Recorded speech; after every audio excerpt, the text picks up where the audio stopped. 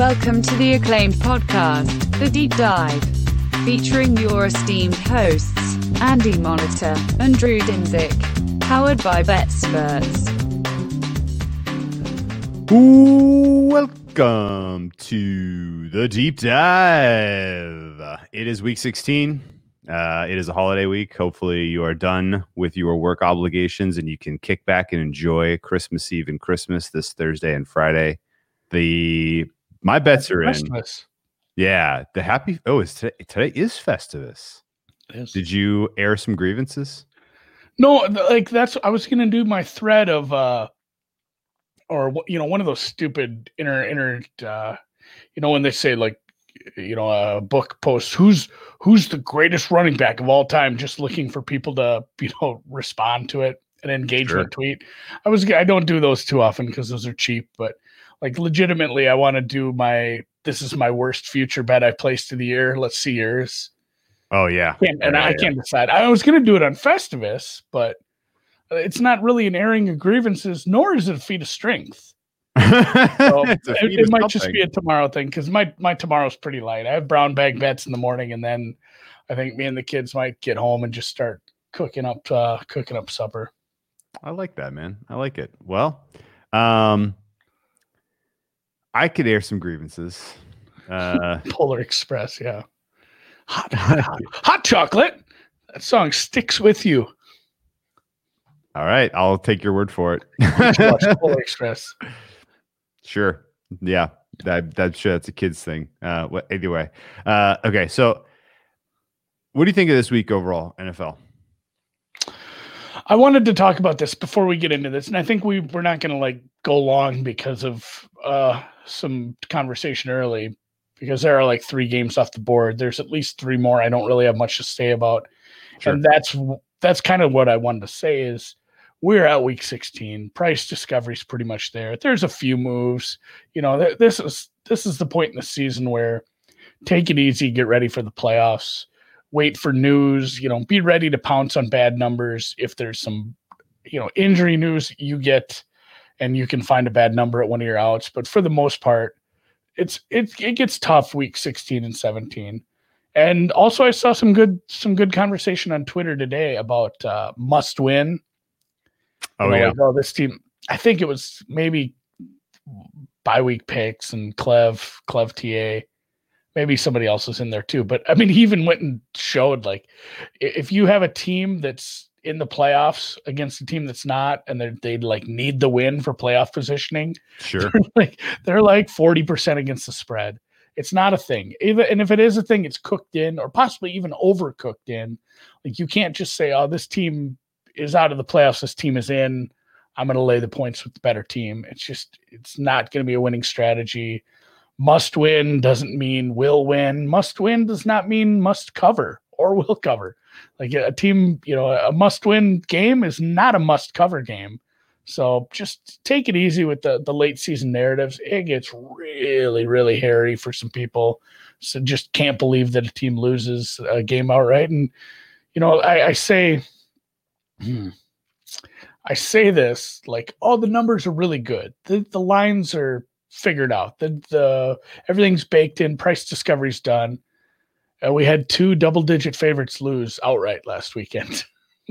So yeah, there's still a lot of variance, but for the most part, the numbers are good. I can go hard the other direction though, and we had 4 middles. Yeah, there was a bunch of middles. And that's the same point though. The numbers are so close and so good that the little bit of movement in the market, you're ending up with some middles. Yeah. Well, I bet one team in a must-win this week against a team with nothing to play for. And it's actually my favorite play of the week. We'll get to that. Yeah. Otherwise, I agree. The narrative is bullshit, and it really doesn't make a ton of sense to get too far into that. Yeah, and like you just said, you bet a team in that situation. It's not to say that team can't win, can't cover, won't win, won't cover. You should fade it. Just don't let that be your handicap. Rely on rely on what's dance with who's sprung you. That's a good way to say it. Yeah, it's not saying avoid them like the plague, but don't let that be your handicap. This team really needs it. Minnesota really needed to win to get in the playoffs last week. I guess so did the Bears. So that's, immovable objects. A couple years ago, though, they needed a win to get into the playoffs against the Bears, and they lost in Week 17. The Bears had nothing to play for. Yeah, the Vikings lost a game years ago to the Cardinals that knocked him out of the playoffs on the final play of the game, 4th and 26, I think it was. Cardinals threw a touchdown to the end zone. I mean, these teams don't quit just because they're out. No. So I mean, the Jets had every reason to quit. Everyone was ready to quit, but they had enough pride. They were like, "We're not going to be the third team to go in 16." They played with pride. They obviously everyone had enough up game. That was a very laudable effort for them, even though it takes them out of the Trevor Lawrence pole position, which is franchise altering potentially. Let's look at the card here, and let's start on Christmas. Did you get all your Christmas shopping done, by the way? Or are you going to be scrambling tomorrow? I did do a little shopping, and maybe somebody can help me out with this. So, like the controllers for a Switch, sure, you can buy just the standalone ones that look like just one piece. Yeah. You could buy those to connect like when you're playing on the TV, right? Like if I wanted to play a shitload of people together in what's the one Mario Kart. No. Well, Mario Kart 2, but the other one is the Smash Brothers. Like if I wanted more Smash Brother peoples, like can you just buy those? You don't need the two pieces that click on the side. You can buy just the controller. I might have to call GameStop. Yeah, I mean, so. I'm pretty much done, but I kind of want to get some more controllers for the Switch. So, yes, my son has broken like 3 of them. All right, thanks, Patrick. I'm gonna. GameStop is only doing like delivery to the door, so I might pick up a couple more tomorrow. Nice. I've been playing the Switch for the last month. They just don't know like one yet. What's your favorite game so far? Oh, the Goose Game by 100. Untitled Goose Game. I love being that mischievous goose, and there's a button just to make them go crack. My wife gets she's like embarrassed of me when I'm playing that because I'm embarrassed of you. I'm giggling when I'm like stealing people's stuff and putting it in the water. It's a funny game. Okay. Well, Christmas shopping is done. Yes, I'm ready to go for the holidays. Ready to go for this weekend. Yeah, we have a weird ass schedule. Yeah, we do. And let's crack into the Friday game, which is on Christmas Day game. Hopefully you will have, whatever cooking you're doing will be in the works. You can kick back and enjoy this game. You're not going to be scrambling around. I am excited to see this game. Not because I think it's going to be an especially good game, but just because it's been so long since we've had NFL on Christmas Day. Cool of them to do this.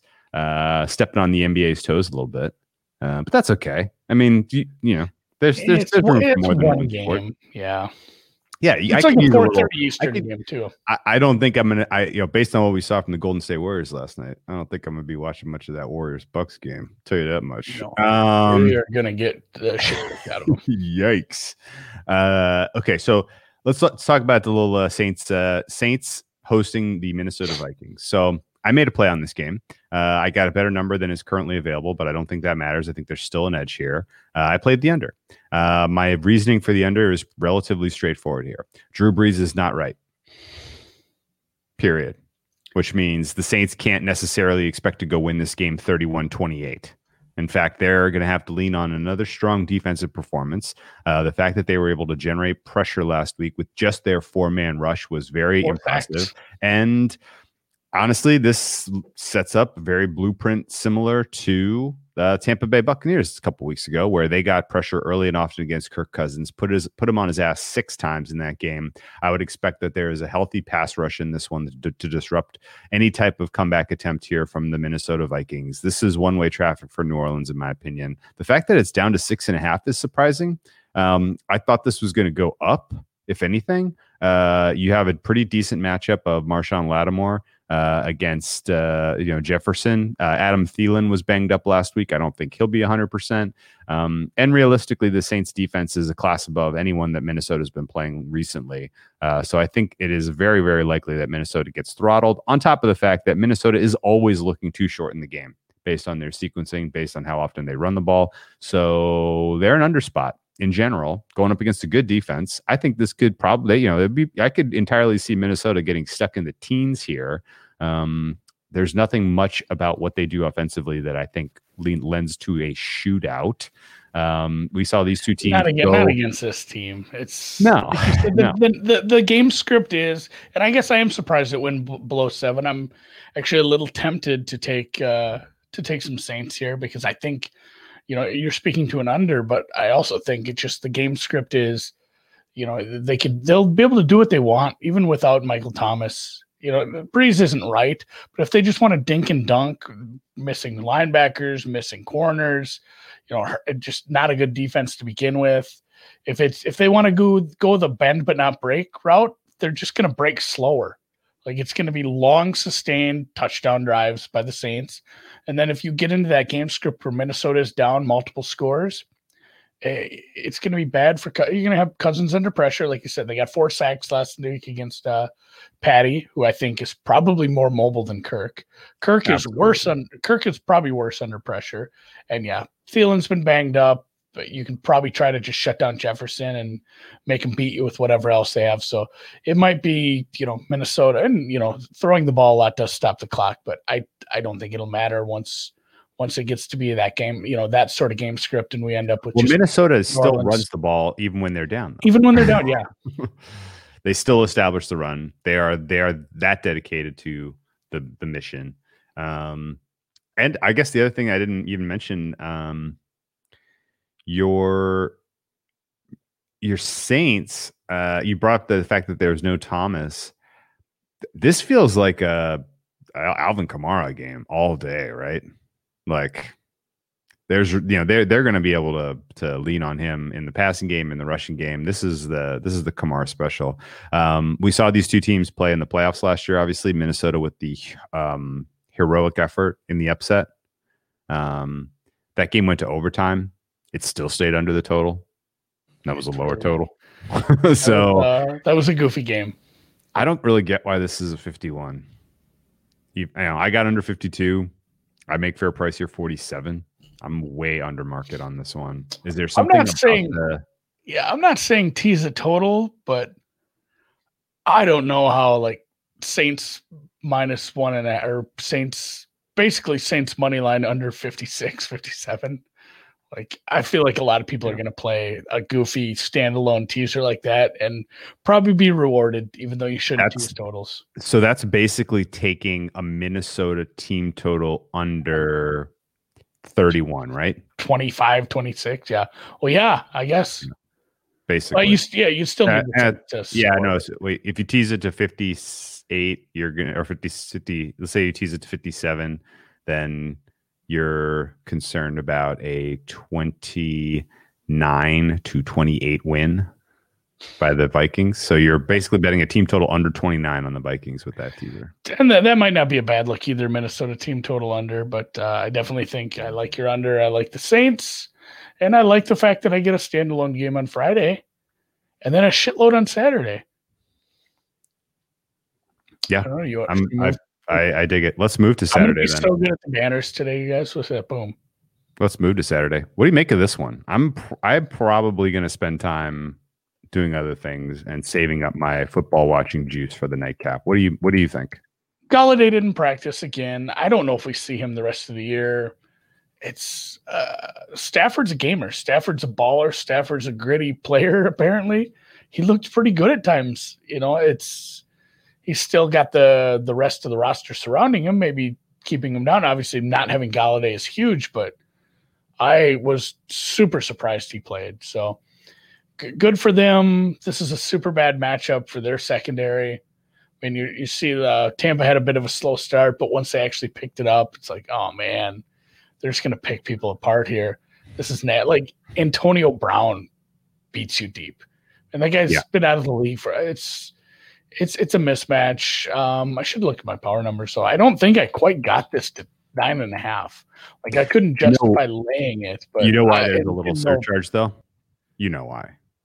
It's because Detroit's not going to have a coach on the field. Yeah. There's questions swirling for the Detroit Lions about who's going to be out there coaching. Because of the mutiny. Everybody's either got COVID or is contact tracing in the protocol. I made it 9.3, I guess. So never mind. Okay, I'm right you're on. Close. Yeah. The coaching thing isn't going to help, especially after not only that, but they're already dealing with they've gotten rid of their head coach this season. They had to shit can a special teams coach because he went just full. That was insane. Full rope. That's my favorite story, I guess. That was insane. That cracks me up so hard. The fact that he just, we're gonna fake it here without the the head coach. No, punt it. We'll fake it. You're fired. Yeah. That was incredible. Okay. So I'm surprised McIntyre didn't tweet something about a fist fight, but hey, tell me real quick, Tampa Bay, are they flying under the radar here? Like, they're just taking care of business. They're beating up on some shitty teams. They had a nice comeback last week against Atlanta. Atlanta didn't look like they really wanted to play for the win. Is this a team that you're thinking the market in general is forgotten about to a degree as they head into the playoffs? I mean, they're not going to win the South, but they could have they could have a nice path. They could be the 5 seed. They could draw whatever sad sack emerges from the NFC East debacle. I guess my thoughts on them is I don't understand why there's this much inconsistency with this many veteran players on a team, with this coaching staff, this quarterback, like the game against Green Bay, the game, some of these games where they've just looked great on offense. Everything's clicking. The defense, for the most part, is working when it should. And then you have these stinkers. Or not even stinkers, but like stinker halves. Like the first half against, Atlanta. Other games were really the Kansas City first half. Like it's New Orleans. What are we doing? Yeah. Like, this offense should be working better. So I don't have a strong read on why, but I know, like, I guess maybe they're a live bet team in the playoffs. Like, it's pornography. You know it if you see it. Like, okay. Like, if the offense is just working, it's like, I'm betting this team total over right now. I mean, I feel like, I feel like when we saw them lose, they've lost all of their high leverage games really this season. Yep. They lost the Rams. They lost the Saints twice. They beat the Packers. That was a high leverage game. That was an impressive performance. But down 10-0. In general, they just turned it on. I don't understand that. But that was completely aided and abetted by some fluky turnover pick six luck. And it didn't hurt. It didn't. No, that helped a lot. Their offense was stuck in mud until that. And I think collectively we kind of look at Tom Brady and we're like, yeah, no, I remember now. He's washed.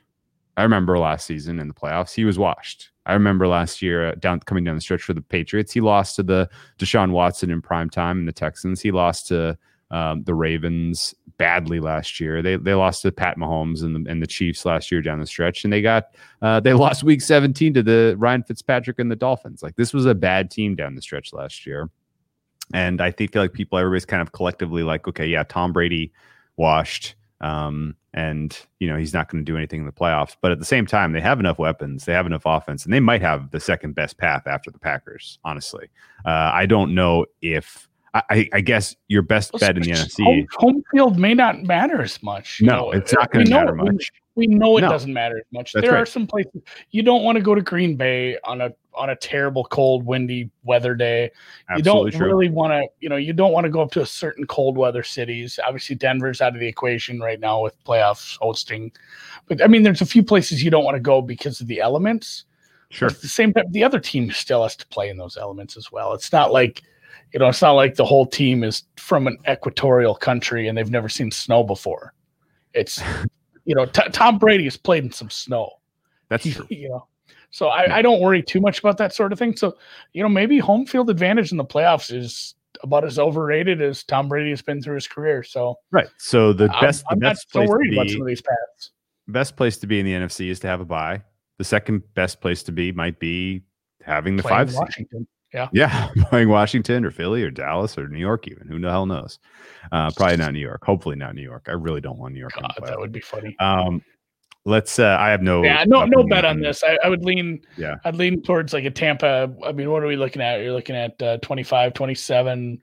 Oh my God, their team total's gonna be astronomical. Slow start. I don't know. Maybe bet some Tampa, but I'll probably be cleaning. I'll be playing the goose game at this point still. So, all right. Let's move on. I will set this one up. 3 Saturday games. San Francisco heads to the desert. ironically, the desert has been their home away from home for much of the month of December. So this is sort of a weird home and home. I'm coming home. Yeah, but let's stick on this home theme for a second, because San Francisco has elected to give their players the opportunity to go home to the Bay Area to spend Christmas with their families. Is such a nice gesture. Really, really a nice gesture for San Francisco, letting all those players head back to the Bay to be with their families for Christmas. The only problem is still punting on the season.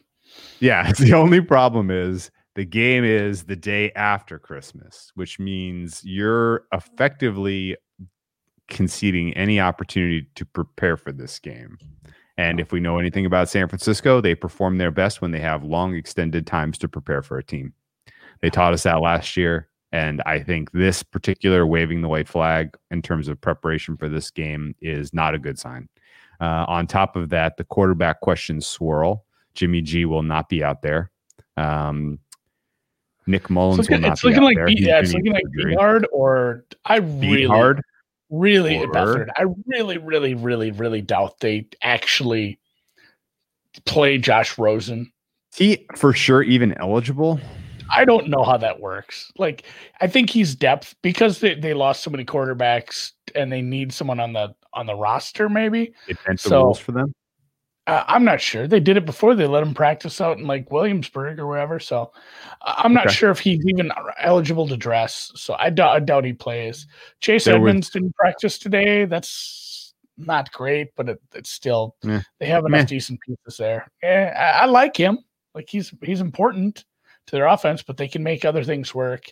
And they've kind of come around. They've come around a little as a team that is figuring out, I guess, not figuring out their offense, but figuring out how to use Kyler to make their offense not just – there were so many drives early in the season where it's just like, man, they have some dynamic players and somehow they're getting stuck in the mud and not moving.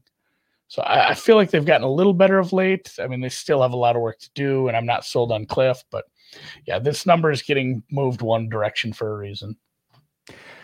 And in my opinion, hasn't moved far enough. Whether it's Beathard, Rosen, the ghost of Nick Mullins, the ghost of Jimmy G, it doesn't matter. Tim Rattay. This is a bad number. It should Jim be Druckenmiller. I think it closes 7. I think once people kind of synthesize what's going on here with the with the preparation week being disrupted for San Francisco, this is going to continue to move. I got in early at 4. I'm happy with my play. I think this closes again, like in the ballpark of 7. I don't think San Francisco's defense. I mean, San Francisco lost a bunch more pieces last week. Mostert's not going to be out there. There was a whiff of a George Kittle sighting, and if this was like CJ Beathard, who plays a little gunslingery, and George Kittle was out there, I might be a little like, but I don't think we're going to see Kittle. I don't think we're going to see Mostert. I don't think any of the talented players that started the season on the San Francisco roster are going to be out there, which is a problem because guess what happened? When you had a fully healthy San Francisco squad week 1 at home, this team beat you. And they have only gotten better and you have only gotten worse. And I don't totally get why I don't really get why San Francisco would want to win, honestly. Like, let's say that their little vacation going home, being with their families, like inspires these guys to play hard. Like, you're kind of better off as a team and a franchise going forward if you have as good a draft pick as possible this year. I think you can retool on the fly. We're talking about some of these lower level teams, or teams that are out of the playoffs. It's like, well, yeah, Jacksonville, their roster sucks ass, or sure, somebody, the Giants shouldn't be in a playoff hunt. They're in a playoff hunt by the serendipity of all the injuries to the Eagles and Cowboys, and the fact that their entire division just got weird. Like, these teams don't have good rosters. The Niners have a very good roster. They have a shitload of good defensive pieces, and they have Kittle, they have Debo, they have Mostert, they have Jimmy G coming back. Like, if you can have a team like this, a legitimate playoff contender, if you're healthy next year with like a top 10 pick, that's solid. So in So, addition yep. to the players we know are out, Jimmy Ward did not practice. Richard Sherman Not did great. not practice. Not Debo great. Samuel did not practice. Not great. Raheem Mostert did not practice. Javon Kinlaw did not practice. Like literally, as a who's who I of your love most Kinlaw. talented players did not practice, and it's going to be a mash unit out there. I think Arizona continues their march to that 7 seed here, and honestly, they need this win, and they need it bad because and from a did you see gambling who- standpoint, whatever, it's maybe there's teams we'd rather see to fade, but as far as an entertainment standpoint, boy, would I rather have Arizona in the playoffs over like Minnesota or Chicago. Oh, yes. Oh, Christ. yes. Don't give me. Oh my goodness. I don't want yes. any more NFC North teams in. So No. yeah, no, I no. agree with the move. I might have tickled it a little once you and Suma bet it. Kind of talked me into it. So yeah, it's a good play. All right, nice. God damn, there was one more point I was going to make, and it's escaping me. Son of a bitch. Well, maybe it'll come to me later. Let's move on to the nightcap. Miami at Las Vegas. We got a road favorite here. Miami's heading out to Sin City. They're laying 3, total at 47.5. Do you want to frame this one? We bet the over on Sunday. 46.5, 46, somewhere in there. Felt low. Hasn't moved as much as I thought. Derek Carr practiced today. What the fuck That's was a surprise. that? Yeah. Very surprised. Honestly, I don't think that bothers me as an over ticket holder at all. Like it's probably if that the way he pulled up lame just looked worse than it was, and he can play and he's fully functional, he's likely a better quarterback. And then also for this, Stungy, that's Stingy plus Tony Dungy, Stungy Miami defense, like having to not know who you're facing with in the quarterback, that's not helping. So No, I like that part of the over. But at the same time, the Miami steam makes sense with where the Raiders are headed and where Miami could possibly be headed. If the AFC playoff picture is a disaster, what are we seeing on their receivers coming back? I'm torn on this. This is a totally speculative, conversation. Gaskins is back. Like that's Gaskin, but yeah, I don't think that's huge either way, one way or the other. I'm more interested in what's going on because remember they got Raiders got Rod Marinelli in there. He fixed the run defense. He fixed that. Yeah. So Gesicki, Grant, and Parker all were limited in two. Those are the guys. Those are the guys that matter. Those 3 names are the important. ones you need to continue to check over and over and over again on this one. If all 3 of them play, 3 might be cheap here. It's a bad 100%. Defense.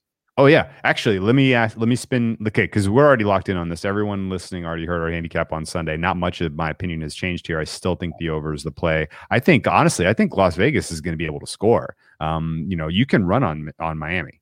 Miami can be run on. And you have one of the best offensive lines in football. You have Jacobs.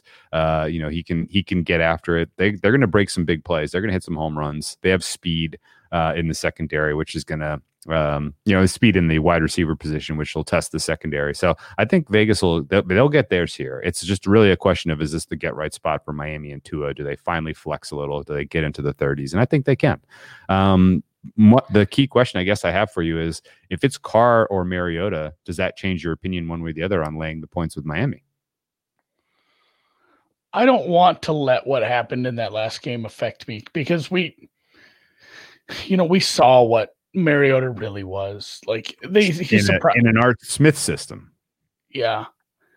Not in a John Gruden system. Not in a John Gruden system. Like he was a little footloose and fancy free at times, and he dropped a nice dime down the sideline. He's not a bad quarterback. I don't think Derek Carr is a good quarterback. I think it's been all scheme, really. Like they've just schemed so he can't be a check down guy. They've got some speed. I think, if you get all those receivers back for Miami, and even just like two out of the 3 important play, and like Gaskins, yeah, that's helped. That's good, whatever.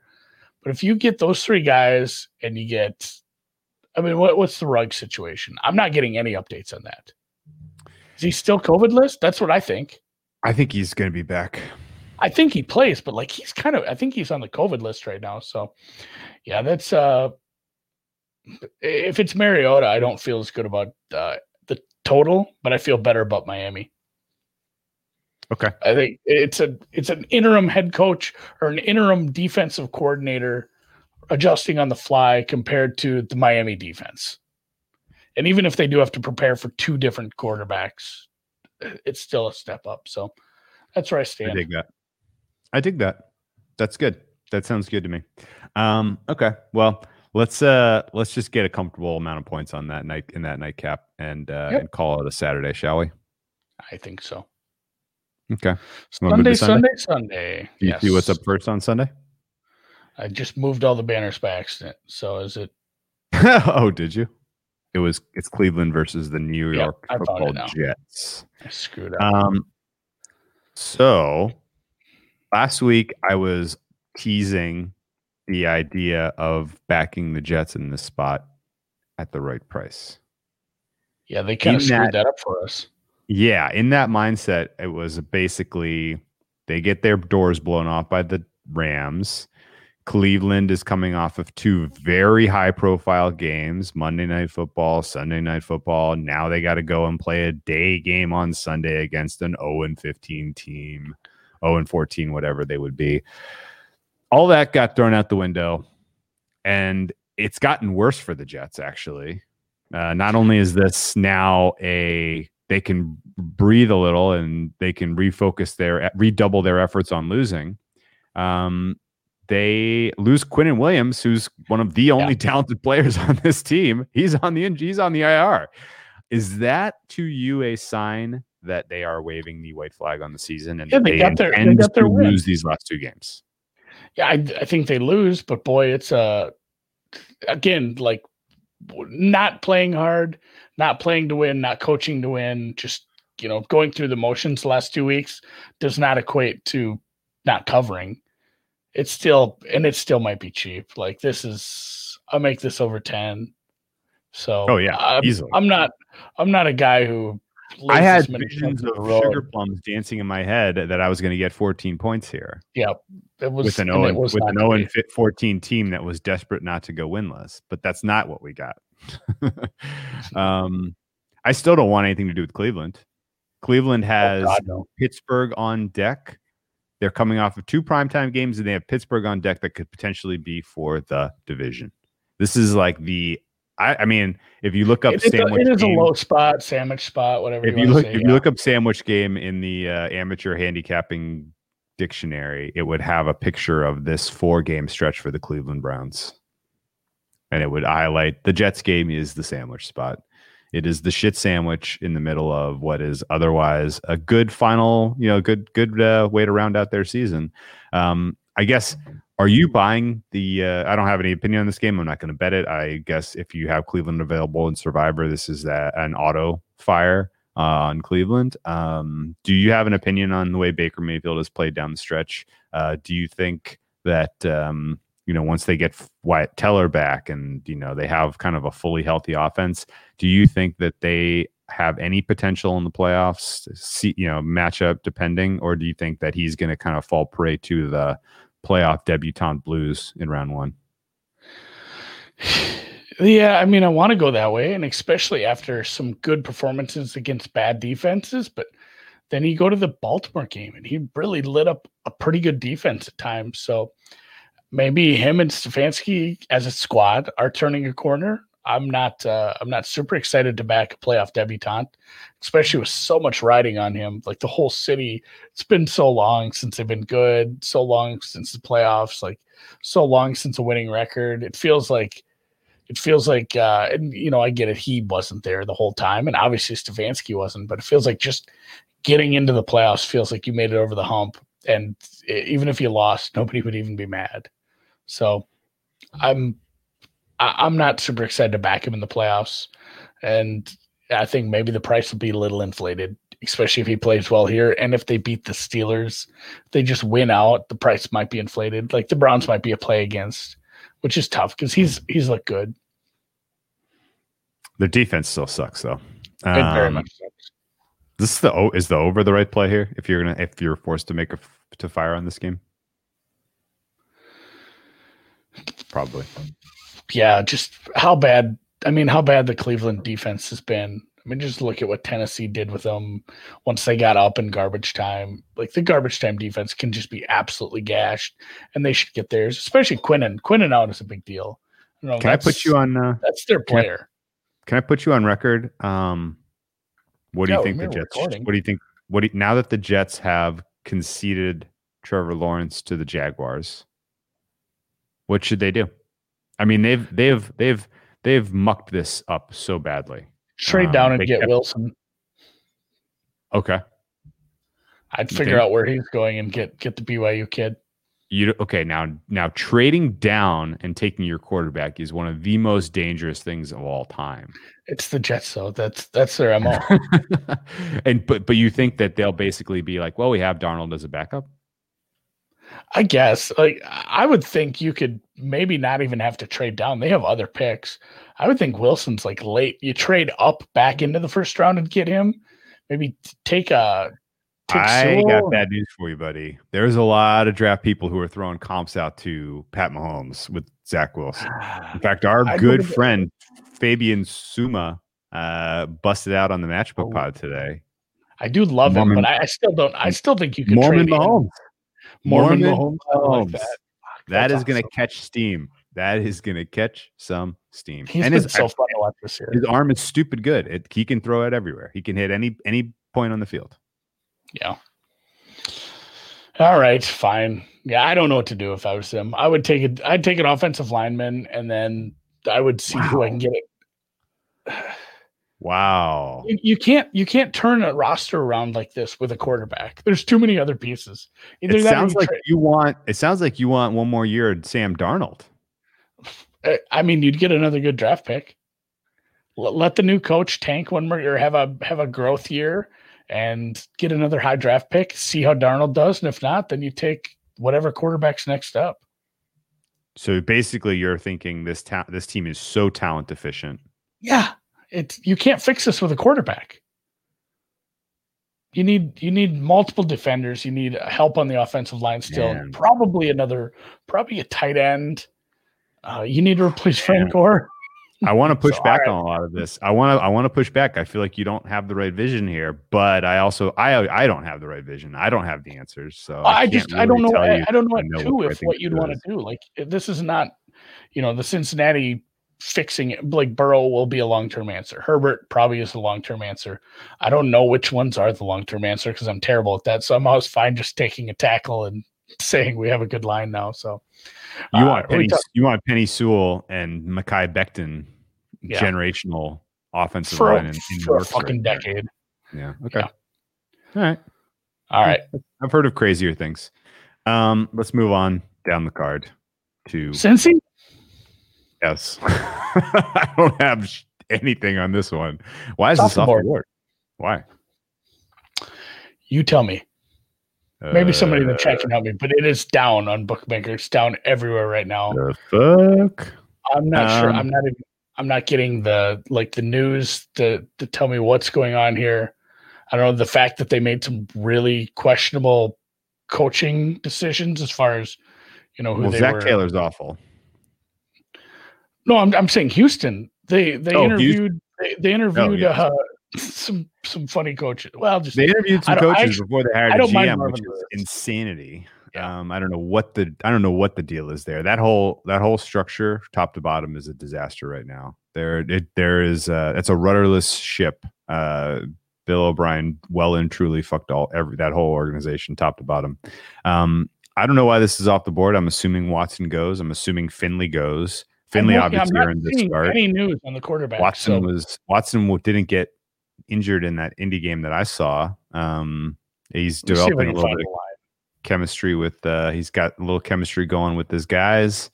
My guess is, the line was 8.5, 46, not too long ago. I'm assuming we're still around there. Like, Houston is a bad team, but they obviously have the massive upgrade at quarterback compared to Finley, and Cincinnati's defense can be beat. I'm not laying points with a dead in the water team without a coach this late in the year. I want no part of this one. There's way better games to bet on than this one. Cincinnati, just stay healthy. Don't get anyone else hurt because you have a chance to turn your franchise back around again eventually here. Yeah.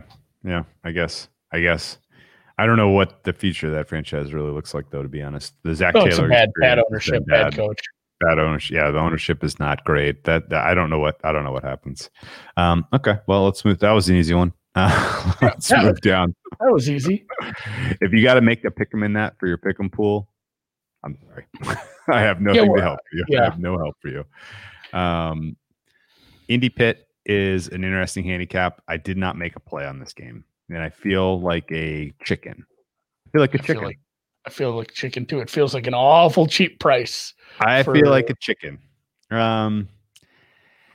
So setting this one up, Pittsburgh, I think anyone with eyeballs and a football acumen recognizes what is happening there. They are at the whims of their quarterback play, which has been poor. They have had a lot of attrition to the talent on this team. Yeah, go ahead. Ridiculous. Like you said, the decision making by Ben last week, that was the game.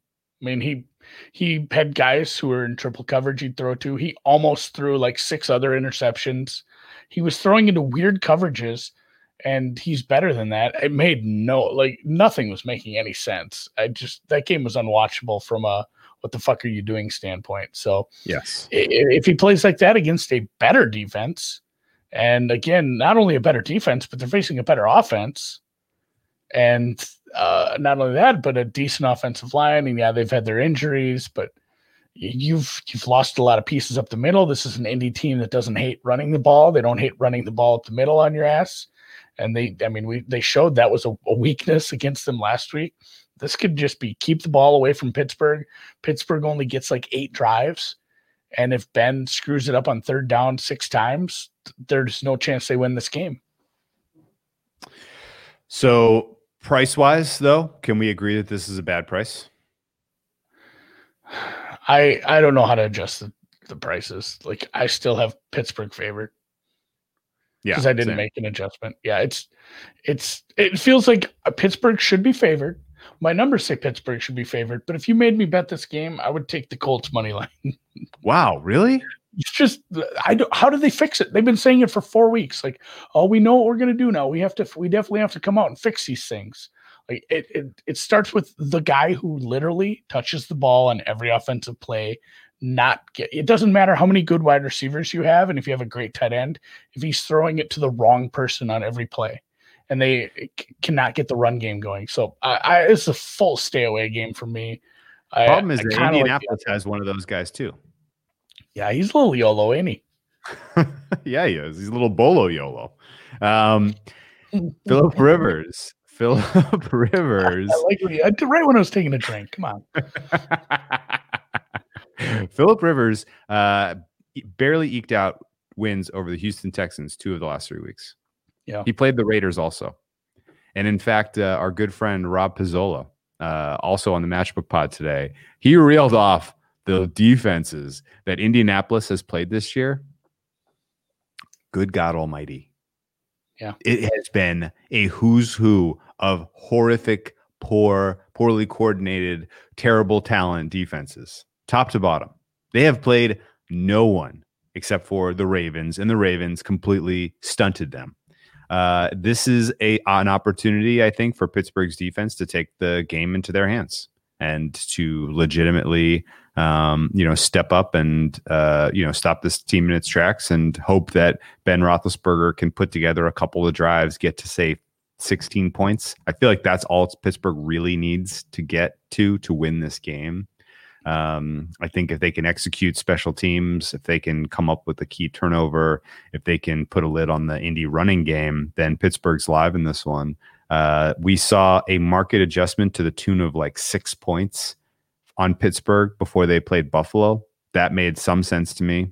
Not enough to avoid playing Pittsburgh in that spot and losing. But then this one is the same story. 3 more points. This was a look ahead of like -2.5, right? And it's flipped and it was +2.5 on the open. So that's another 5-point swing. Those are 2 very violent downgrades in a very short amount of time for this Pittsburgh team overall. And if you're kind of following markets closely, you know how inelastic they are in general. This has got to be a bad price, in my opinion. There has to be value on Pittsburgh. The question is, do you believe they have the matchup advantages to do anything offensively? Buckner was a little banged up this week. He hasn't been getting in a good amount of practice. If they can keep Ben upright, not really face much pressure, I don't see why he can't, pick apart the short passing game will work. There's room to pass against Indianapolis in the short intermediate game. It's just up to Darius Leonard to make every single tackle. I don't know that there's going to be. Yeah, they could lose the game. Like Indy could lose, and Leonard could have like 23 tackles. Yes, the way that offense works, like the ball carrier will be running directly at him, whether it's a slant, a screen, a run, a bubble screen, like everything funnels right towards Darius Leonard. Like you might see him in every play if that's how the offense is going to work. The deep shots for Ben were bad. Hopefully they see that and they just say, we're not doing that this week, guys. Like let's not waste a down on this deep shot unless somebody is, and if the guy is beating. If he's behind the safety, you have to throw the ball 2 seconds earlier. Otherwise, it's going to be short, and the safety is going to get his hands on it because you don't have the arm anymore. So I agree with you. Pittsburgh or nothing. I might add Pittsburgh. This feels awful. It feels awful to back them, but I make them like a 2.5 point favorite. Here's the thing. I think I already have some Pittsburgh. I do. That's why I'm not. It's called, you have them too. I have them to win the division, so I need this game. That's why I'm not betting. You have this game. Yeah, you have the Ravens to make the playoffs and win the AFC. So essentially, we're moving on. We've already bet this game. we need to win. We're on to Jacksonville. Not by playing the game. Yeah, that's right. I'll be wearing my Pittsburgh Steelers jersey on Sunday. Let's go. Drinking some Yanglings. Here we go. Let's move down to a game again that I have legitimately no interest in. The mighty rivalry between the Chicago Bears and the Jacksonville Jaguars. When these teams get together, throw out the records. It is. This is a forgettable game. In fact, you know what? I think almost all of the AFC South, NFC South clashes have been totally forgettable. This game will solidify something. Excuse me. All of the NFC North, AFC South clashes have been totally forgettable. I can't remember one that I was like, "Ooh, that was a good game." Maybe I'm forgetting something. By all means, if I'm forgetting, let me know. This is an important game, though, for sure, because this is where Trubisky looks good against one more really bad defense. He puts up a decent game against a horrible team. You look at his stats at the end of the year, you look at how many games he won, and you extend him. And the groundhog has come out for 6 more years of bad Chicago Bears. Wow. That's what happens. Yeah. Like the 3 last games he's played, it's like, oh man, Trubisky is going to play like 3 really bad defenses in a row. He's going to win 2 out of the 3, maybe all 3, and they're going to have to extend him because that's the sentiment. And it's not good. Can you imagine Pace, Nagy, Trubisky running it back? Let's run it back, boys. Let's do this again. My God. That's not good. So. and I mean, this is true. Yeah, Bears fans will riot if he gets an extension. But I mean, I've seen dumber things from dumber teams. They're already talking themselves into this. Yes. Well, it is happening in real time. Don't kid yourself. If I had to bet this, it would be Jacksonville, but I can't bring myself to put money on that. Just numbers play. I can't get across the 7. I don't know who's starting. It's probably Glennon. I don't think Minshew's back here again. So if it's Glennon, I might be looking at Jacksonville live if he's playing halfway decent. But yeah, not an exciting game to talk about. Although our next 2 are off the board. That's okay. I don't really have any angles on Carolina. I mean, Chicago, Jacksonville either. Although Chicago, I mean, I guess my only angle is I desperately don't want Chicago in the playoffs, and it looks like that is going to come down to them against Green Bay Week 17, which is crazy. But luckily, Green Bay will be playing for something because I think there still will be positioning for the seeding. Okay, that's good news. Hopefully. The Carolina Panthers go against regional rival Washington football team. I don't know if you know this. Reaching there, I like it. I don't know if you know this, but North Carolina and South Carolina, that was R-word country for a long time. And in fact, at NFL, we should expand. We got a lot of people here. They love football. We should expand. And the R-word franchise said, oh no, that's R-word country. You are not putting a team there. It took a long time to get a Carolina franchise effectively. And then when they finally put the Panthers in Charlotte, there was tension there. There's a lot of people who are like, not my team. I ride for Washington. I've been a Washington fan since they won the Super Bowl back in the Kerry day. Collins, more like Kerry. I can't think of anything, but Yeah, I remember yeah. that was exciting. Those were my first expansion teams, Jacksonville and Carolina. When it was exciting. Because that was the thing. I was just starting to get into football. Years before that, I used to drive me nuts when my dad would watch football instead of playing with me. It was like, Dad, let's go play outside. And football's on. The I hated sky it. blue and Eventually, silver, I got into teal and gold, the cat logos. It was the Jaguar that was literally the Jaguar from the car company that they had to get rid of. That's right. But I remember just having my mind blown because it was before the days of the internet, really, and news was different back then. But when I first heard about that, I can remember you can just add teams. How is that a thing? So that was awesome. So to add more fuel to this storied rivalry, Ron Rivera gets let go by the Carolina football team. New regime comes into town, buys the franchise. What's he coaching now? Severs ties with Ron Rivera. Ron Rivera drives up I-95. Well, he goes up 85 to 95 to Washington, D.C. Is that the fastest way? I mean, you'd have more tolls that way. I-85? No, you got to go I-85 to 95. That's the only way to get from Charlotte to D.C. if you're in a car. You can't take a boat either. You gotta either go car or plane. I guess maybe helicopter would work, but it would be a long helicopter ride. Take a blade, yeah. Yeah.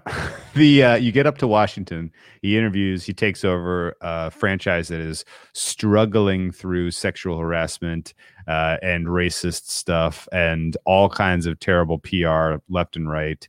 He takes over the reins. He starts to right the ship. He instills a culture that really sets the tone for solid play overall this year and has them leading the NFC East, surprisingly, in the hunt for a playoff spot. They lead the East, and they perform relatively surprisingly well against the Seattle Seahawks last week. Even though they're without their more stable option at quarterback, Alex Smith. He's been ruled out for the game against Seattle because of a calf. So it's like, oh my God, this is the Dwayne Haskins show. Let's see what he's got. They throw the ball. Speaking of Dwayne Haskins. They throw the ball 55 times. Haskins has them inside Seattle territory, down 5 with a chance to win the game. Takes 2 horrific sacks on 3rd and 4th down. Seattle gets the ball back. Game over. They win by 5. Number man. Weird performance by again, Seattle.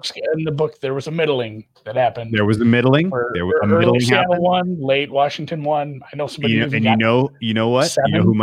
You know who might have had a middle? Dwayne Haskins, because baby, he went out and celebrated.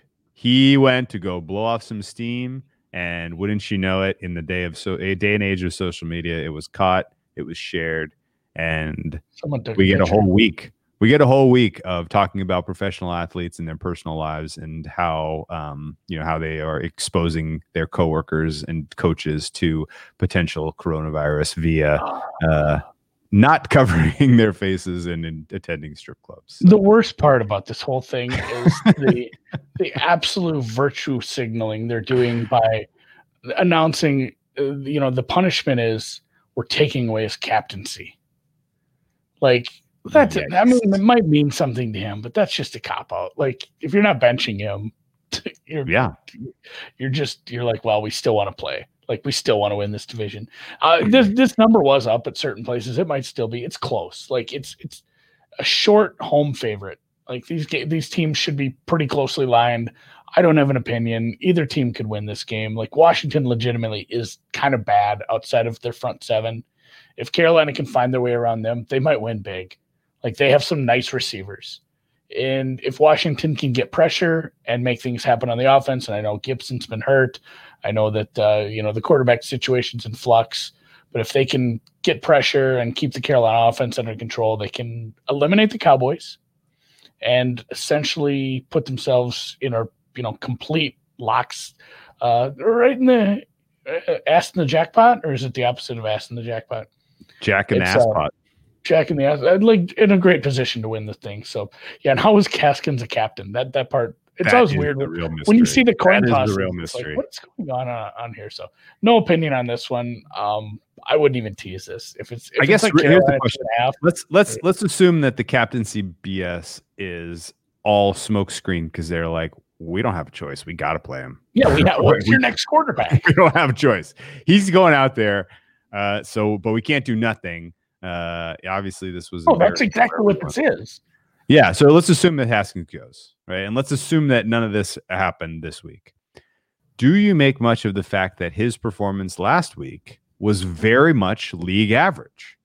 Like the Haskins we had seen in his career prior to that Seattle game was 1-2 standard deviations below league average. He was literally like the first percentile quarterback over the last handful of years, the way he had played before last week's game. Last week, he goes a little better than league average in completion percentage over expectation, almost square on league average in EPA per play, positive number EPA per play for Haskins. Would your opinion, and actually among my grades, he was the 22nd best quarterback in week 15. Is the fact that he has the wristband with the plays on it, is that enough to get something effective out of him in a game against Carolina? Carolina right now in the 4 hole in the draft. They would draft 4th if the draft were today. And they covered, they fight hard against Green Bay. But they really were never in that game. They're not a great team. Their defense stinks. Like I guess if this was on the board, would you be making a case here for either Carolina or Washington football team to be a clear side? No, like this is not a game I want to play. And to be fair to Seattle went into garbage time mode way too early with not that big of a, it was 20-3, I think. Classic Seattle. Like that is classic Seattle. They made Haskins look a lot better than he really is. Okay. He's not that. I mean, he threw 55 times. Like they were constantly in that game script. It's not a good secondary in either Seattle or really Carolina. So I guess maybe you could have success again. But yeah, this is not a game I want to touch either way. Okay. Neither team is good. You say like, oh, Washington they can lock up their division. They can do all this. They're still 6-8. They're a bad team with a backup quarterback and multiple injuries on their skill position players in the offense. No chance I'm backing them, nor a Carolina team on the road with, nothing to play for and playing against a tough front seven. So not a game I love. Okay. All right. That's cool. Chase Young, defensive rookie of the year. Let's move on. New York Giants at the Baltimore Ravens, also off the board. Is this because we don't know if it's Colt McCoy or Danny Dimes? I believe that, this one actually has a reason that makes sense. Although he did practice today, and by he, I mean Danny Dimes. The hamstring's coming along nicely. I guess I do think he plays. So $1 million question. It doesn't matter. Doesn't matter. A less mobile Danny Dimes versus a Colt McCoy, like they're both minuses. I don't make a big difference for the quarterback for me. Okay. So in Baltimore, I don't want to say like Baltimore's peaking because I think they have yet to peak. But man, they dropped a 40 burger on a shit team last week. Yeah, their offense. I mean, the fun game we had against the Browns, where it's like, we know this defense can step up when they need to, but if this offense is coming around again, obviously I don't have to get you excited about them. You're plenty excited. This is your squad. It'd be, and truthfully, not only for your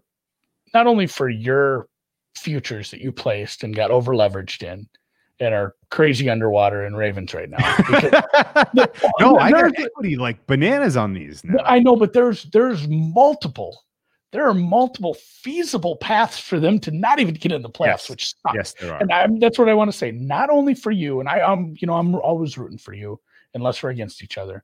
I want you to get those. I want you to see those tickets at least, have a At least shot. get to the divisional Again, round for playoff. us, the NFL consumer, not having the Ravens in the playoffs and having Miami or just whatever other team you want to put in there. Honestly, I do think there's a path where Tennessee loses out and misses the playoffs. That's not completely. There's a lot of semi-feasible paths for a lot of teams to screw this up. So I'm cheering for Baltimore. Baltimore, whatever you want to make this line. Well, I mean, what was this? Please, Yeah, please please win. Please win. Please win. Just please win. Yeah, I'm Do seeing not- there are some places that had like a 12. That's probably right. I like the focus. I like the sharpness that they played, the intensity they played with last week. There were a lot of people who looked at that number last week and said, that number's too big. And they took the Jaguars. There were smart people who bet the Jaguars last week. And the Baltimore Ravens waltzed in there and laid down the hammer. And I like that. When you're going up against a team that you overmatch that much and you wail on them that badly, that is a great sign. I really hope they can repeat that level of effort against the Giants. I think they win regardless, but I would like to see them win comfortably. I'd like to see them continue to build on their momentum here, come down the home stretch hot, and win a playoff game. Punch your ticket to Kansas City. Let's get a divisional round Kansas City Baltimore matchup. We all want it. One of these Don't times, fuck we're gonna this get it. up. Yeah. So, all right. Yeah. No, Baltimore, my biggest position. hopefully cheering for them. My biggest position was Baltimore 18-1 to win the AFC. That's down to 9-1 right now at Bookmaker. It was as low as 8-1, but it's going back up because everyone else keeps freaking winning. And you're right. I'm nervous that that's not even going to get to the playoffs, which would crush me because, guess what? We need a Lamar Jackson playoff win and we need it badly. He's got to get one under his belt. And, this team is not getting any younger around him. And I'd really like to see them do something this season. So let's go. I mean, it's gone up. Their chances have gone up 5%. Just in that little from like 5 point something to, 9-1 is 10%. So yes, they've doubled. Their chances have doubled. So I'm excited for you. And let's talk about a game we actually did bet, and it didn't. All right. It didn't. Yeah. No. How do you want off this? Atlanta at Kansas City. Atlanta is at Kansas City. They are now 10.5-point dogs. When we did the Sunday opener stream, we took 11.5. We thought this was going to move back to 10-ish. Part of my calculus at the time was KC might not have much to play for. And that's kind of true, but not as true as I wanted it to be. No, I thought, I don't even know where I saw or read this, but I read somewhere basically like somebody was like, oh, if New Orleans beats Minnesota on Christmas night, then Kansas City locks up the 1 seed. And I was like, oh, and I thought about it. I was like, well, why does that matter? And it was basically like strength of victory. Strength of victory. Yeah. They've beaten a good team, and that I would think that would be enough, but no, they need to keep winning. This is an important game to win. And it's all of a sudden, I'm feeling like, wait a second. Did I make this bet emotionally just because I was mad at Kansas City last week, or is there an actual edge? I was a little worried about that because I made it based on numbers, and then also, now you have Hilaire out with the silent H. Tyreek did not practice today with a hamstring. Even if he plays, his game is speed. If his hamstring's bugging him, that's a really big problem for them. I'm not saying that Kansas City's on upset alert, but definitely staying within double digits for a team that can hang. This is a team with a positive point differential. They can hang with some teams. Matt Ryan, he played actually pretty well. He was 34 of 49 last week for 356. They just didn't get it done in the second half against a tough defense. This is not a tough defense. Hitchens is on IR now. They lost the linebacker. So not much to say here. I'm happy with my number. I'm fine with 11.5. Anything on the other side of 10, I think is too much still. And I'm happy to take this because again, Kansas City, yeah, they'd like to win, but they haven't seemed to want to blow people out. And I guess maybe the market is lower on them than they, a team that never covers, eventually that number starts to come down. Like, all right, this team's not covering. We need to lower the number. But with a team like Kansas City and the excitement around them, I feel like you pay a premium on them. You pay a premium on them anyway. Yes, exactly. Keep slapping that premium on it. Why wouldn't you? Yep. So I'm fine with this. Oh, this is one I couldn't make up my mind what I should put for the number. Because it is 3.5. like it's like 3.25. Like that's fair. There's some spendy threes and some cheap 3.5s. And again, it's the Chargers. And I said I'm not betting any more Chargers games this year because I like to practice just self-help, not self-help, self-wellness, self-care. That's the word I'm looking for this time of year. So getting in bed with the Chargers, I mean, maybe something I don't need to do.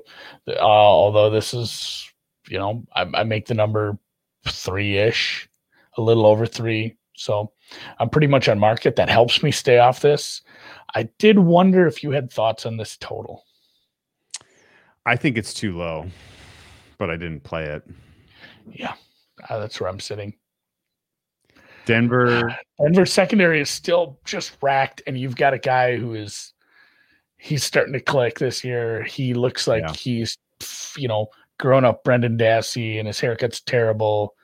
He's a goofy bastard, but he is a surprise. This is why I don't evaluate quarterbacks out of college anymore. He can throw playing well.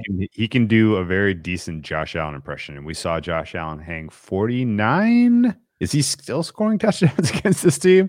That was one-way action, and it was fun to watch. And Herbert could repeat that success for sure. It's controlled environment.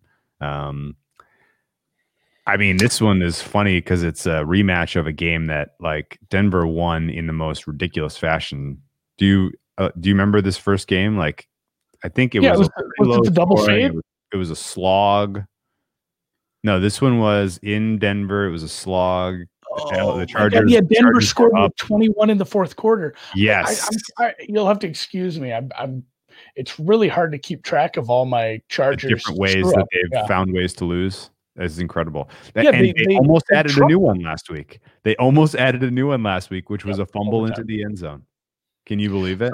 They absolutely trucked this team for 3 quarters. And then it was like, oh my God, Denver's going to cover. And then it's like, oh my God, Denver's going to win. This is bad. Like this is the Chargers with a better coach and a little more luck with maybe some, they did have some injuries that didn't help. Derwin is an important piece, but the Chargers with a good coach and injury luck are a playoff team. Like this is a playoff team. They have multiple weapons that are scary on offense. Eckler healthy is a big part of that, and Herbert gets it. Like this is a team to look for probably in next year's playoffs if things work out. Hopefully with a different coach. I mean, it'll be yet to be see what they do with that. But what a mess of a year between the doctors, impaling people's lungs, Anthony Lynn's decision-making, the fourth quarters they've had, again, Herbert's haircut. I mean, there's just nothing has gone right this year. And here they are. They're a 3.5-point favorite, and they should be. This is the number I make it. I'm going to watch this game and look to be live betting this total, but I'm not that excited about it. Yeah, that's fair. If it's a slow start and we know Denver has garbage time points in them, then I think this is a good overlook. Yeah. Yeah, if it drops below 45, and I feel like the Chargers maybe that is a good buy point. Yep. Fully agree with that. Let's keep cruising on down the card.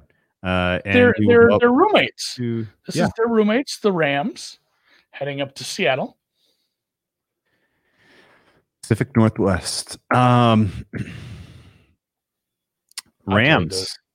I guess that was the most disappointing game of the season for them, losing to the Jets. I mean, I can't think of their other 13 right now, but I'd say probably likely. Okay. And it wasn't even so much like the Jets. The Jets were calling the good plays. Like that offense looked lively at times. Yeah, that was something to look for this week when the Jets play again, because we can say they're in this low spot, after they got their win and whatever. But man, that offense was lively against a decent defense. Now we get to see them against a defense that can give up chunks. So yeah, I don't know what to do. The Jets make no sense to me now ever. So this is a team they do play well against normally. McVay is like 5-2 against Seattle. Yeah. You know why? You know why that is? Well, McVay. Well, yeah, but why specifically? It's because Pete Carroll runs a base defense. He does run a really well. Not only that, your vanilla based defense that you can attack with a bad quarterback, but also the fact that they do tend to run and they like to run, especially now that Russ is all done cooking. That's been, I mean, we're 8 weeks past his cooking prime. So sure, if they're going to run into the teeth of this defense, they're going to get pressure on Russ, and just it's a bad matchup. And I make the Rams a couple points favorite, so I was forced to play a money line here. I found a plus 110. We teased that, I think, on Sunday, right? We were warm on that on Sunday, so hopefully other people were thinking the same thing. I didn't play it, but I played the over. I got an over 47 here. It's 47.5 now, so I feel like I'm moving in the right direction. This sets up as a classic Rams Seahawks shootout. We've had a lot of these over the years where team with the ball last wins. I think this is exactly in that vein. I know that the Rams defense is good. That's it's inarguable. That's fact, not opinion. It is a fact. But this Seattle team and Russell Wilson has had no problem going against relatively same squad in many, many previous occasions. The one exception being earlier this season in LA. And for whatever reason, the LA Rams defense plays incredibly well at home generally. I would argue also in that game, Seattle was missing an offensive lineman for a majority of that game. I think it was Iupati went out at some point, and Russell Wilson was under duress all game long. I think Floyd had 3 sacks in that one. That was a weird. No, that was the Floyd game. Yeah, where our guy Aaron didn't do it a whole lot. They just put 2 hats on him and then watched Floyd wreck him. So that was. They have multiple stars on that defense. Hopefully they step it up. I need them to, because I can't have this close game Seattle bullshit. I need Rams outright. Yeah, and I guess the key is really Rams are going to score, and the question then is, can Seattle answer? And that's why I played the over as opposed to playing the Rams, because I think that this still is a little coin flippy who wins.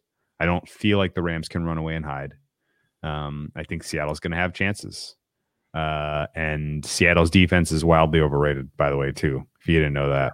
Sorry to break the talking points is, they're just like Adams he found a home and he's playing so well. And he's excited because he's in a playoff spot now. And yeah, he's been good and he's got pressure. And Dunlap's a nice addition, but it's like, yes. So you take it. Yeah. Dunlap and Adams, and the defense is better, but this baseline was beneath 10 pieces of shit. Like it was so low. Yeah, they're the 20th best defense in the NFL. You have to look at it as from a relative standpoint. Yes, they've improved on defense, but this defense was truly and really horrible, and it was masked by the fact that Russ was absolutely torching defenses. Nuclear hot. He was on pace for like 80 touchdowns. Like it's awful easy to forget how bad a defense is when your quarterback is playing at the highest level maybe ever for that stretch of games. Like he was nuts. So, yeah, it was a bad defense. It's not getting any better. No, it has gotten better, but it's not getting to be but like it's plateaued. And a lot of the perception, a lot of the market has cooked in a number here for the Seattle defense that's informed by the fact that their last 4 games were against Carson Wentz and the Eagles, Colt McCoy and the Giants. Yep. Sam Darnold and the Jets. And Dwayne Haskins. Those are the last 4 quarterbacks that the Seattle defense. And to be fair, we think highly of Ron Rivera, but again, now name those 4 coaches. So Rivera is the best out of the bunch because you have Gase, you have Joe Judge, and you have, what was our other one? Peterson, who I could not have a coach fall harder than him this year. And last year maybe too. So not only that, but a major upgrade in who you're facing off from a scheme standpoint. So yeah. Rams, love it. Rams. Okay. Well, I like the points in this one. Last real quick, last key point on this one. We mentioned that it was week 10-ish that we saw the Rams and the Seahawks play in SoFi, right? Yeah. Where the Rams are a dead nut under, right?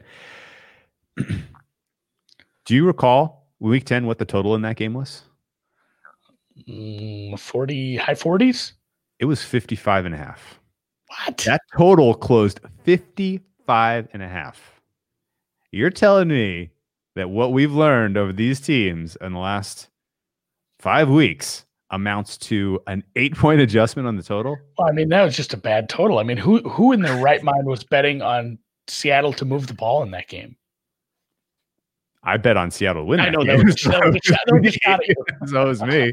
I know it's funny. I couldn't pull like you talked me off betting the Rams, which I'm still holding against you, obviously, from that bar. Like it's fine. Oops. Things happen. I don't know. I still think if Iupati plays that full game, I still think Seattle has a chance to come back late. Because Seattle, they had a couple of drives late where they had some just brutal turnovers. But yeah, it was the Rams do, baby. Crab cakes and football. So, all right, yeah, I like your overlook. I like Seattle too. Right. Maybe the Rams team total over is a good look here too. Okay, put that in the queue. Let's there's because that's like combining our two bets: the Rams to win and the over is Rams team total over. I think that might be it. Put that in the queue because I think there might be one other one or two other ones. I can see it. There's 3 other ones that we may want to talk about. Well, and we blew by one, which was Chargers team total over against that Denver secondary with the cluster injury. So put that one in the drafts. Put the Rams in the drafts. So the 2 LA teams in the drafts, and really either of these teams, Philadelphia and Dallas. I cannot understand why this isn't going up higher. I can't either. We bet this on Sunday at 49. Is that right? I saw 48.5 this week, by the way. I double dipped. I have to admit, I did not get it. It came down. I double dipped at 48.5. So I'm in this twice now. Double dipped. At least it's gone back up to 49.5. That's a good sign. But it never feels good to double dip and watch it keep going. Like, oh no. Oh, it didn't though. At least it reversed. Yeah, I'm saying that's happened. Yeah. You know what hasn't reversed is the Philly momentum. Oh, somebody out there loves this Eagles team. Somebody out there is a Hurts stan. Somebody out there. And honestly, like, why bet Philly in this game when you could just back them to win the NFC East, right? Yes, that's the look. Or split a stake if you like Philly that much, right? Split a stake. I don't mind a stake split. One, because I mean, if Washington football team wins, then you're kind of effed. But if they lose and Philly wins, they're in the close and week 17. Philly, Washington is for the division, assuming, of course, that Baltimore takes care of business and eliminates the Gigantes. The Philadelphia-Dallas matchup is interesting from a couple angles. Here's how I frame it. Jalen Hurts is a dynamic playmaker, much, much better option for this offense and for the talent they have on this offense and the limitations of this offensive line. He is so much better of an option for quarterback for the Eagles than Carson Wentz that it's almost you can't really properly adjust Eagles offense up for the change. It's worth a lot. That's all I know. I can't tell you exactly how much, but it's worth a lot. Well, just on the lack of probable turnovers by Wentz. Like you get, it's like getting 2 extra drives because you don't based on that, but the mobility factor and the ability to elude the rush, which was such a huge problem, and took that was part of the turnovers. It's not like he did throw a lot of picks too, but he'd sit too long, he'd sit still in the pocket, and he'd get just whacked and fumble every time. Yeah, fumble machine, absolutely true. So it's an upgrade. I don't think that's again fact, not opinion. The Dallas defense is trash. Fact, not opinion. They're missing some of their key players on top of everything. Philadelphia is going to move the ball. They're going to get theirs. The question about the over, again, kind of comes down to what is Dallas's offense going to do? I will admit I've been – what'd you say? What's that? Zeke looks like he's going to play. Oh, really? Yeah, that's the cold water for this one. Damn. I know. With him out, the total 70. I didn't see that. It's just today, like he's trending that way. Hopefully it's just, I feel good. And then the Dallas Cowboys realize like, maybe. And not only that, here's a point to be made. Washington, they play at the same time. I thought Washington was an early game. I was gonna say if Washington wins, Dallas knows they're eliminated. So I guess maybe you can get some weirdness, like if they're scoreboard watching. I don't think that's a real thing. I'm just trying to frame something where they would say, let's not risk Zeke's long-term health for let's do the Eagles a favor. That sounds like a real Dallas thing. God, that sucks. If Zeke plays, I don't like this total as much. He's that's true. Big hindrance. God, he's such a minus. I guess the thing I wanted to point out for Dallas's favor here is that the offensive line has played substantially better than in the immediate absence of Zach Martin. And really, I think they match up fine against the Eagles team. Fletcher Cox, you see, he's been banged up this week. He may not go. The secondary is still an enormous problem for Philadelphia. People will point to, Darius Slay's coming back. Need I remind you how Darius Slay performed against an elite wide receiver in DK Metcalf this season? Multiple DPIs and was that the one where he got the weird, unsportsmanlike penalty? And and that was pre-concussion. Yes.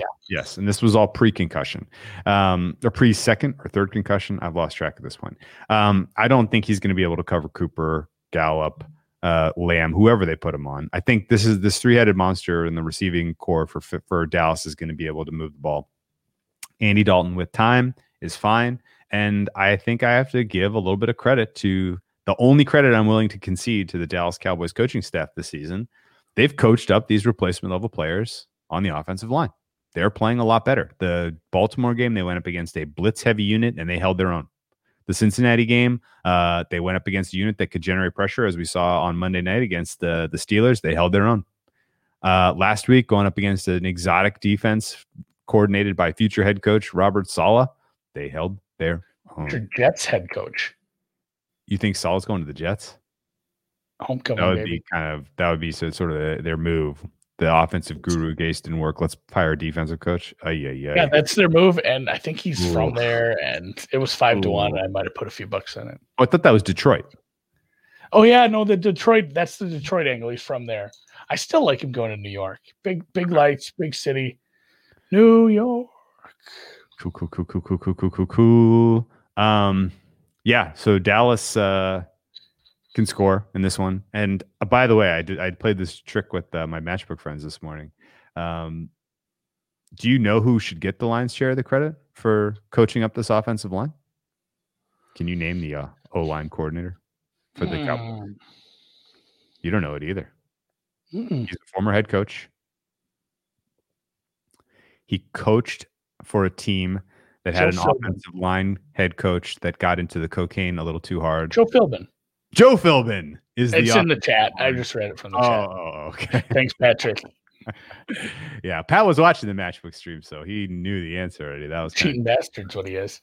Yeah. No, that's and to your point, it is something you've seen. Like the defensive or the offensive line has been really rough, and it has improved. Like it was really rough, obviously, after every injury. All of a sudden, they had to create some new continuity with yet another combination of that offensive line. And yeah, it has been better the past few weeks. Dallas is not dead for the playoffs, which is hilarious in my mind still, that all these teams are still alive. I think there's a scenario where nobody could get eliminated. Maybe just the Giants. Or Philly is eliminated with a loss, maybe. I think if Dallas and Carolina win, then Dallas, Washington, and New York would need to win too. I don't know. It's a weird scenario. I think if Dallas and Carolina win, it's like Washington and Dallas for the title, which would be funny. So I'm fine with this over. If I had to play a side, my numbers say Dallas, but I wouldn't bet that with Drew's money. Okay. Well, it's going to be a fun game either way. Night game. Oh my goodness, man. What a matchup. Derrick Henry against a team that can't stop the run. Absolutely going to get shredded on the ground. Aaron Rodgers against a team that doesn't feel a defense. It's gonna be a fun one, right? Ping pong match. It should be. This total was 57, I believe, on Sunday, and I don't blame them for putting that total up. Betting it down feels dangerous because we've seen what Tennessee can do, and Tennessee can do. Even if let's say Green Bay imposes their will as a home favorite against a bad defense, Tennessee in garbage time, Tennessee is not in a position to just lollygag and concede the game late if they're down multiple scores. There's a lot. You know what that makes you? Lollygaggers. Lollygag into first base. But they're not in a position to just let it go. This will be a garbage time special. If Green Bay gets up big, this lands in like the 70s, right? Because Tennessee will just keep doing what they do against a team that can't stop the run.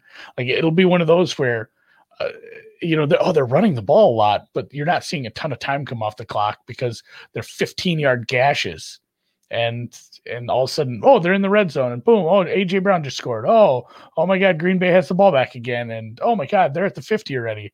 So we'll see what the weather brings, but yeah, this could be maybe don't bet over 56, maybe bet over 68. I think that's the right angle of attack, which is to come at this at halftime. Yep. I know some guys that do that. I'll see you then. Whoever's bet on whoever's losing. Yep. Or just whoever's losing team total. There you go. Halftime. Yes. I might cash. Or both team totals might cash. Yeah. Be a fun I like half. that. So I didn't bet this game. I think Green Bay wins. I think the AFC playoffs are so full of intrigue come next week. There's been many years where we didn't have a lot going on. It's like, there's like one or two games that matter. There could be a scenario where so many games matter for the AFC, not even just positioning, but like getting in. Yes. It should be very interesting. So yes. I'm excited to watch this and bet this at halftime, but nothing pregame. What fifth? Well, real quick before we move off that one, Okay. What is your current temperature on the MVP market? Rodgers. I think if you find Rodgers 5-1, it's too much. It's too much. He's 5-1. There are people that have 5-1s, I guess. That's really? Too much. Currently? Yeah. Well, somebody asked me about that yesterday. There's a 5-1 hanging around out there. Yeah, I'm scooping that in. I'm not even thinking twice. There's a 5-1 out there. I haven't gone and looked, but he said he had a 5-1. I said, yeah, that's a bet. Wow. He should be like 2-1. Like Roger should be the dog to Mahomes, just based on the narrative and how the season's gone. But he should not be that big of a dog. So that's a bet. Real quick before we move off, there is the potential for weather. That's the only thing that's keeping me from playing a pre-flop over anything in this one. But as we've seen in weeks past in Green Bay, in Lambeau specifically, 20-mile-an-hour winds haven't meant that much. Really, it hasn't been like a showstopper. And actually, now that I'm looking at it, it's just going to be cold. It's not even really going to be windy. I'm looking at 5-6 mile-an-hour winds. So I'm not exactly sure what the weather angle is to play it under on this one. But it's always worthwhile to wait a little bit closer till kick if you're going to get involved with the total this time of year, and it's outside. And a total that's enormous. Yes. Friggin' huge. All right, close her up for the week then. Friggin' huge. All right, yeah, let's move on to Monday Night Football, where the Buffalo Bills, we're going to crown their ass. AFC East champions against the hated rival New England Patriots. The Patriots have treated the Bills like the younger brother for so many years now. It has been just disrespectful. They just have picked on these guys. They haven't given them an inch. And now the Bills have a quarterback and the Patriots don't. And it's something to behold. And I don't understand why this game was initially lined under a touchdown. I get it that there were some questions about some of the key players for the Buffalo Bills, namely Stephon Diggs, namely Trey White. Those guys are gone. In fact, it looks like John Brown may be making a reappearance here. If John Brown goes, this could be a problem. Guess who's not out there? Gilmore. Yeah, Gilmore ain't coming through that tunnel. Yeah, that's right. This is the J.C. Jackson show, and he's the only player on the defense that is worth a damn that I can tell you. And I think the Patriots are in a world of hurt in this one. They're going to have to play keep away to the best of their ability if they're going to keep the Bills under 30. I think this is one-way traffic, and Buffalo continues their superlative offensive showing in the later half of the season. I laid the 6.5. It's out to 7. That's fair, but it's a little low still. I think you probably wait and try to find something better in game at this point if you haven't already bet it. Did you get involved in this one, or is this one you're going to be on set?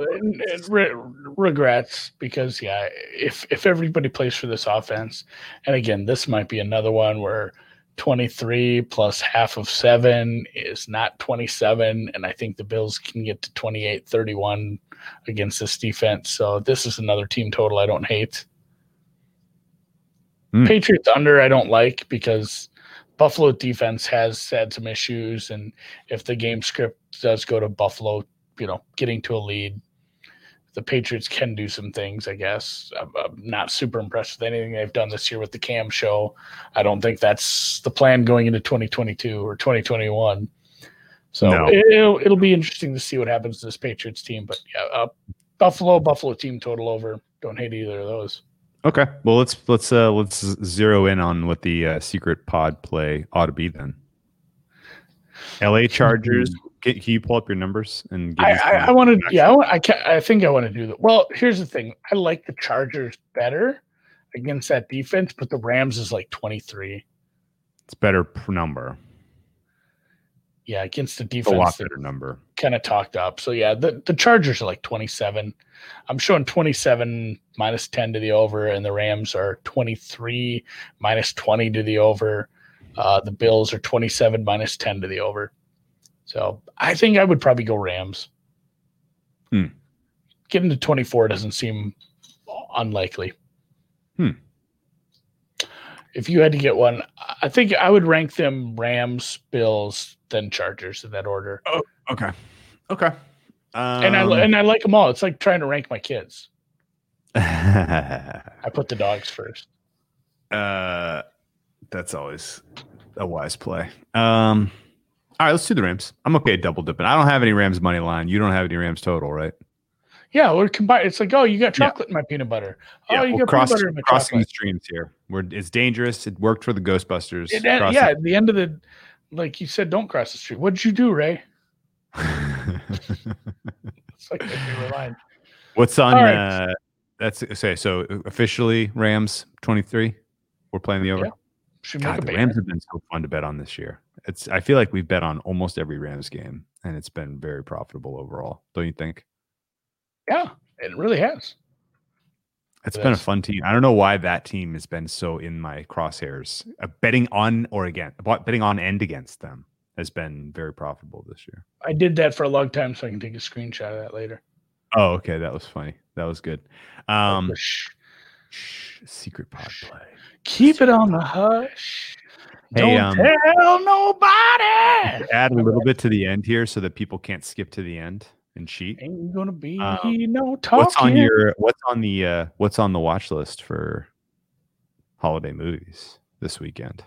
Oh man, my wife really likes something called Holiday Inn, which sucks. Holiday Inn. I don't know. No, it's from the 40s and it's awful. It's Fred Astaire and Bing Crosby, and one of them they're like. I don't want to give any spoilers away because it's like a 3-hour fucking movie, but one of them goes and opens a hotel. Andy, you can spoil it away because guess what? I'm not going to watch it. So anyway, one of them opens a hotel up in like Connecticut or New Hampshire. It's only open on holidays though. Stoned. So they only do it on holidays, and legitimately there's a scene. It's worth watching it just for this. They do, like Christmas, they do all the holidays. They didn't used to have President's Day. They used to have just, you had Washington's birthday and Lincoln's birthday, and they did Lincoln's birthday, and Bing Crosby and the female lead do full blackface for a musical number to do in front of their guests for that night. And it's It is sketchy to think like, this movie's not that old. Like, oh, like if you're just kind of half paying attention, and all of a sudden they come out with the black face and the white lips. It's like, oh my God, Bing, what do we do? I think it's Bing. One, either whichever one it is, it's rough and it's not a good movie. So we'll watch that probably, and then Christmas Vacation, Grinch, whatever, and the Vikings game. Word that Holiday Inn has been canceled. Yeah, Holiday Inn should be canceled because it's not a good movie. I'm sorry, Andy. To be fair, it is the first instance of Irving Berlin's White Christmas before the movie White Christmas came out. That's the okay. So we're getting real racialist. I get it. White Christmas. Okay, no, I get it. Yeah. All of a sudden, it makes sense. Yeah, Holiday Inn. So you're canceled. All those people. I mean, everyone in that movie's dead. Yeah, I'm surprised they didn't call it Holiday Hotel in a nod to HH there. Man, my goodness. So I'll try to watch the movies that don't have undertones like that as well. But definitely just eat some king crab legs and drink some whiskey and have some fun. Wow. And we wish you all a Merry of Christmas if that's your thing. I'm guessing some people celebrate different holidays, and I hope you had, if it was Hanukkah, sorry, we missed it. That's been over for like a week. Hopefully your lamp oil made it. What are the other ones? Boxing Day for you Canadians. Hopefully that's good. Kwanzaa's coming up. Kwanzaa, whatever the spaghetti monster people do. I'm sure they do have something. I would think so. I'm going to look into that. So, all right. I'm gonna go watch some of this wild NBA final action, man. The Bucks Celtics game is just en fuego. 109-107 now in the fourth quarter. Bucks fighting back from an enormous hole. Oh my God, Minnesota's getting the shit kicked out of them. Yes, they are. They're not very, and it's at least. I mean, it's a good team at least. Oh wait, no, it's the Pistons. Oh wait, no. Oh my God. The Pelicans are beating the tar out of the Raptors. That's surprising. Raptors who look like they did not stay in very good shape in the offseason. So the Raptors might be an early fade here. Atlanta might score 150 in this game. Holy crap. Some wild results here. Look at this. Look at some of these games. My goodness. We're informing ourselves of what the market thinks. Wendell Carter Jr. Let's go. My biggest play today was on a game that didn't get played, so I'm a spectator tonight. Houston under? Not exactly, but it was Houston game, and I got some numbers that were off market that didn't make it. Oh well. Check ya. Yeah. We'll be doing a scope on Friday. Saturday, I got to figure out what my travel schedule is. We'll do at least one game for sure. We'll meet up, and then Sunday we'll be there for the opener stream, which might be a little less openers because of some of the games not being up yet. They do that for week 17 a little, I feel like, and obviously Sunday night, Monday night half times. We'll see you then. Yep, see you then. Hit the music.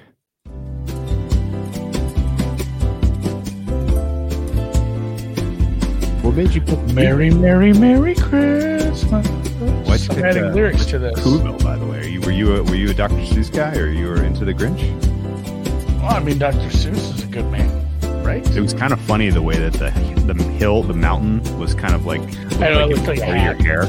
Yeah, it looked like you had kind of an especially dude going. It was pretty funny.